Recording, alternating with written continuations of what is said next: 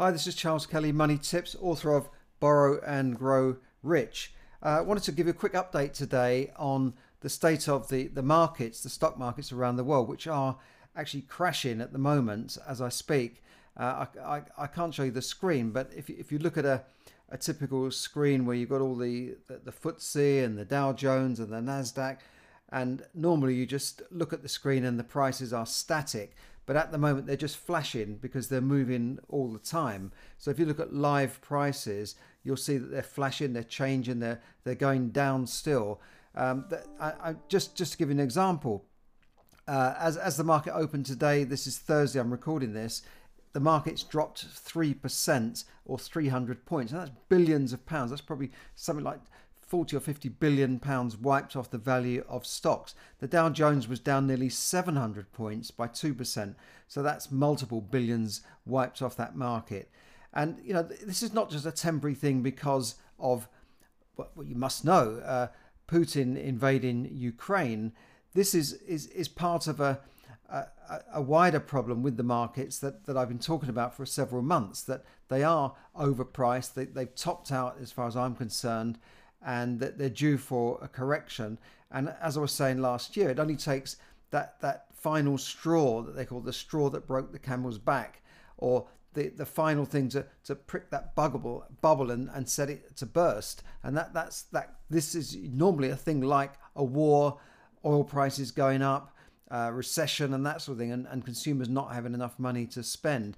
And that's what I think is the wider problem of the market, because the FTSE is down over 10% since January, and the US S&P and the Nasdaq, which is the tech stocks, are also down around 10% since their peaks late last year. So we're moving into what's called correction territory, a correction of the market. It's not a crash yet, but I could see one coming. But we shall have to see. I think the wider problem is going to be caused, for instance, by oil now reaching $100 a barrel. Oil and fuel and petrol affects everything, and we know that prices are going up in the shops. Inflation is reaching record levels. I say record levels not seen since the 1980s in the UK, in Europe, and in the States, where inflation is over 7%. In the UK, it's over 5%. So things are getting tough for people, because gas prices have already jumped, and people are already feeling it in their pockets now, because some people have found that their gas and electricity prices have doubled in the last few months. And when the price cap that we have here ends in April, a lot more people are going to be affected. I was quoted for one of my properties £400 a month for gas and electricity, and whereas I used to pay £150 a month. What you've got to remember with these direct debits is that what you're paying each month, what they're collecting, may not reflect what you're using. So you can end up at the end of the year with a deficit or credit. But they're supposed to know, they're supposed to work out roughly what your usage is. But you know, a lot of people could be in for a bit of a nasty shock this year with gas prices, and already people are wondering whether they can heat or eat, because food prices have also gone up, and that's likely to go up further, because Russia is one of the biggest producers of wheat. It also supplies a lot of Europe's natural gas. Ukraine also supplies natural gas, and this is why prices have soared already, because the market sees that things are going to be disrupted. So the spot price of things, the market says, right, we're going to have a disruption here. Let's put up the spot price. So it's a bit like supply and demand, and that's what's happening to what they call wholesale gas prices, and there's nothing that consumers can do about it. You know, they're sort of stuck in the middle in the crossfire, literally, and they're just going to have to bear and grin and bear the prices. But I'm telling you, a lot of people are going to be suffering. And even if you look at the higher income end, where you say, well, it doesn't matter to me if prices go up 100 or 200 a month, then it's still going to be less money in their pockets. And you know, because they're going to be paying more for petrol. Even fares have gone up, and as there's less money in their pockets, they'll have less money to spend, and that means that business will be affected, and that then starts to drive the economy down and into a recession, and this war, because it is a war in Europe now, is definitely acting as a catalyst towards this, and maybe pushing the market further into recession. The markets in the last week have been dipping, and then Putin says, no, we're not going to invade, and then they go up a little bit. But I've always suspected that they are going down. Incidentally, gold and silver prices have gone up. I think silver went up by about 3% this morning, and it has been rising a few percent every day. So money is starting to move into the precious metals, the safe havens. Bitcoin dropped down to 35,000. Again, I don't see Bitcoin as an investment. Maybe I'm just old-fashioned, but it's more of a speculation thing now. And it's a bit like the great stock market bubble of 2000, the tech bubble, where people were just paying silly money for tech stocks on the basis that in 10 years' time they were going to make money. People were rushing into this dot-com bubble as it became known, and of course then stocks crashed. In fact, Amazon went down by about 90%, so that would have been a good buy in the year 2000, 2001. But there will be opportunities when stocks fall. There will be opportunities to buy good companies, proper companies, good solid money-making companies that make money over many years, and there'll be opportunities to buy those at a discount. They'll be on sale, which is what value investors like Warren Buffett are waiting for. They're probably rubbing their hands together now, saying, great, now we can use some of this 150 billion that we've got stashed in our banks to buy stocks. So there will be opportunities. Now, I want to mention a bit about property, because people think, well, property's immune because there's always there's plenty of demand and there's a shortage of property. But I've heard this argument over the years. As far as I know, in the UK, there's always been a shortage of property since about the 1970s, 80s, when they stopped building government council housing. I feel there's always been a shortage of property. There's never been enough property built to cope with demand, and the population has been going up, of course, because of people living longer, higher birth rates, and immigration, of course, where immigration has added at least 5 or 6 million to the UK population. So property has always been in demand, but it doesn't mean that it's always going to go up. It can go down according to the demand at the time. It just doesn't mean because there's a shortage of property, people will sort of pay anything for that property. And property prices in the US could have peaked, according to some commentators, after a 20% rise in the last year. But this is as higher mortgage rates are already starting to bite and already starting to make it more expensive to buy property and to refinance property. Rates have gone up in anticipation of the Federal Reserve increasing rates very soon, and they may increase rates by 0.5% or twice in this year. UK average prices, however, in February were up to a record, by a record, 7,785.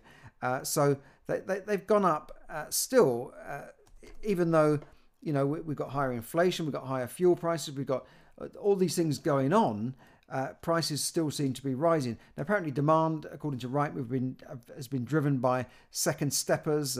These are people, second-time buyers who want to move up to a property with more space, and that's pushing up demand, particularly for the bigger houses, the 3-4 bedroom houses, as opposed to the small flats, and that sent prices up nearly 40,000 higher than in the previous month. So yeah, prices are going up in the UK, I think in February by 2.3%, and that they're up nearly 10% on the previous year, according to Rightmove. But whilst it's still buoyant, there's no doubt that higher interest rates are going to hit people and affordability, because clearly when rates are a record low, you can afford to borrow so much money that you just never dreamed of borrowing, say, 500,000 to buy a property. But when you look at the rates, you think, well, hang on, this 500,000 is costing me less than it would have cost, to borrow 200,000 when rates were at normal levels of 5 and 6%. But now these crazy levels have made it so cheap to buy properties that naturally it's fueling people to borrow more and more and more. And if you've got a property on the market and it's a desirable area, and someone says, well, I'll give you 600,000 for it, and then somebody says, well, I'll give you 650,000 for it, then prices go up like that. Also, agents go around saying, well, the market's busy, let's put this on at 675 and see what we can get. And then somebody comes in, they've got a cheap mortgage, yes, I'll pay that 675. So it almost becomes a self-fulfilling prophecy that the market is going up. But we shall have to see. Rates are now 0.5% higher in the UK than they were just in November. And there's no guarantee that rates won't go up again to curb this rip-roaring inflation. So do watch out for that. This is not the time to speculate. It's certainly not the time to buy stocks. I've been advising people to get out of shares for quite a while. And just be careful out there and look at some of my hints that I've put on my hints to survive the recession on my previous post. Look at those, how you can save money on lots of things and try and economize in every way. Now, as I said before, it's the end of the tax year is coming very soon in the UK.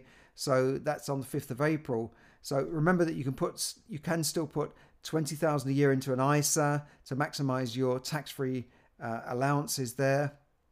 And just look at some of my tips there, because you can save tax by and pensions and that sort of thing before the end of the tax year. Now's the time to talk to your advisor, your accountant, or whoever you take advice from, your independent advisor, so that you can save as much money in tax before the end of the year and maximizing your allowances into your pensions and ISAs. Now, for people watching abroad, ISA is an individual savings account.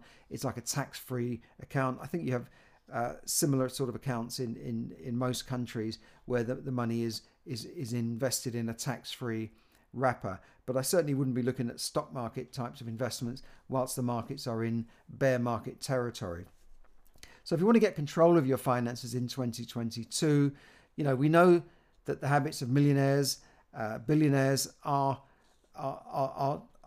there. They leave tracks, they leave clues. So we can follow those clues to enable you to become wealthier and financially free over time. Not a get rich quick type of wealth. I'm talking about not just saying, well, let's put money into the latest cryptocurrency because I think it's going to go up 200%, and then I can sell it on to some other sucker in the hope that they will go up more. No, this is building wealth over time, and it's what I talk about in my books, in Borrow and Grow Rich and Yes, Money Can Buy You Happiness. And I've got some free training up there. You can have a look at that by all means. And I am launching a course very soon called The Smart Money Manager, Mastering Your Money the Smart Way. But have a look at that free training. I'll put a link up to it, and it will give you some tips on how to build wealth, without pain. Actually, you can become financially free without the pain of doing it, without this thing, oh, if I save money, that's sacrifice. It's like when your parents give you pocket money and they say, well, save that into this little piggy bank, and to you that's sacrificing, because you can't use that money to buy goodies, you can't use that money to buy sweets. I might sound a bit old-fashioned here, but you shouldn't look upon it as sacrificing and lack. You should look upon it as investing in your future. We know that successful people take what's called the long-term view, the long-term perspective. They don't just think about, what am I going to do today? What am I going to do tomorrow? They take a long-term view. Just like if you were studying to be a lawyer or an accountant or a doctor, you're taking a view that you're going to be studying for the next 6-7 years, maybe 10 years to reach the top in your profession. But when you've invested that time and money, you know that for the next 30 or 40 years, you will earn far above the average income. And it's the same thing when you're starting a business. You're not starting a business today in the hope that tomorrow you're going to make a fortune. You're taking the long-term perspective. When I started businesses, sometimes it took 2 or 3 years before I started reaping the benefits. And in that 2 or 3 years, I drew very little money. I was putting more money in, putting all my time and my sweat equity into that business. And sometimes you think, oh, what am I doing here? But eventually it turned around and money started to pour in, literally. So you've got to take the long-term perspective, and successful people have always done this. They've always taken the long-term perspective, and unsuccessful people don't. They just take the short-term view. I want it now. I'll just go and borrow. I want it now. I'm not prepared to save. I want it now. I'm not worried about the future. I'll just spend my money and live life and be happy, party. And they don't take the long-term perspective until it's too late. And then they end up retiring broke or in debt, in poverty, like, perhaps 4/5 of people do now. They retire more or less broke without enough money to retire. And some of them have to go on working into their 70s and 80s to make ends meet. Or they're just really literally struggling, sitting at home with 4 jumpers on, not able to afford to heat the house. And all these things are going on in a time when we've had the most prosperous period in our history. The last 40 or 50 years have been certainly prosperous, where people have climbed the ladder, and there's been more money around in those years than ever before. And yet people are still retiring broke. And when I was a financial advisor, I met a lot of people who said, well, I'll worry about that when I retire, or the state will look after me. Well, the government won't look after you. I'm sorry, they'll give you a basic safety net, but they're not going to allow you to live as you are living when you're working.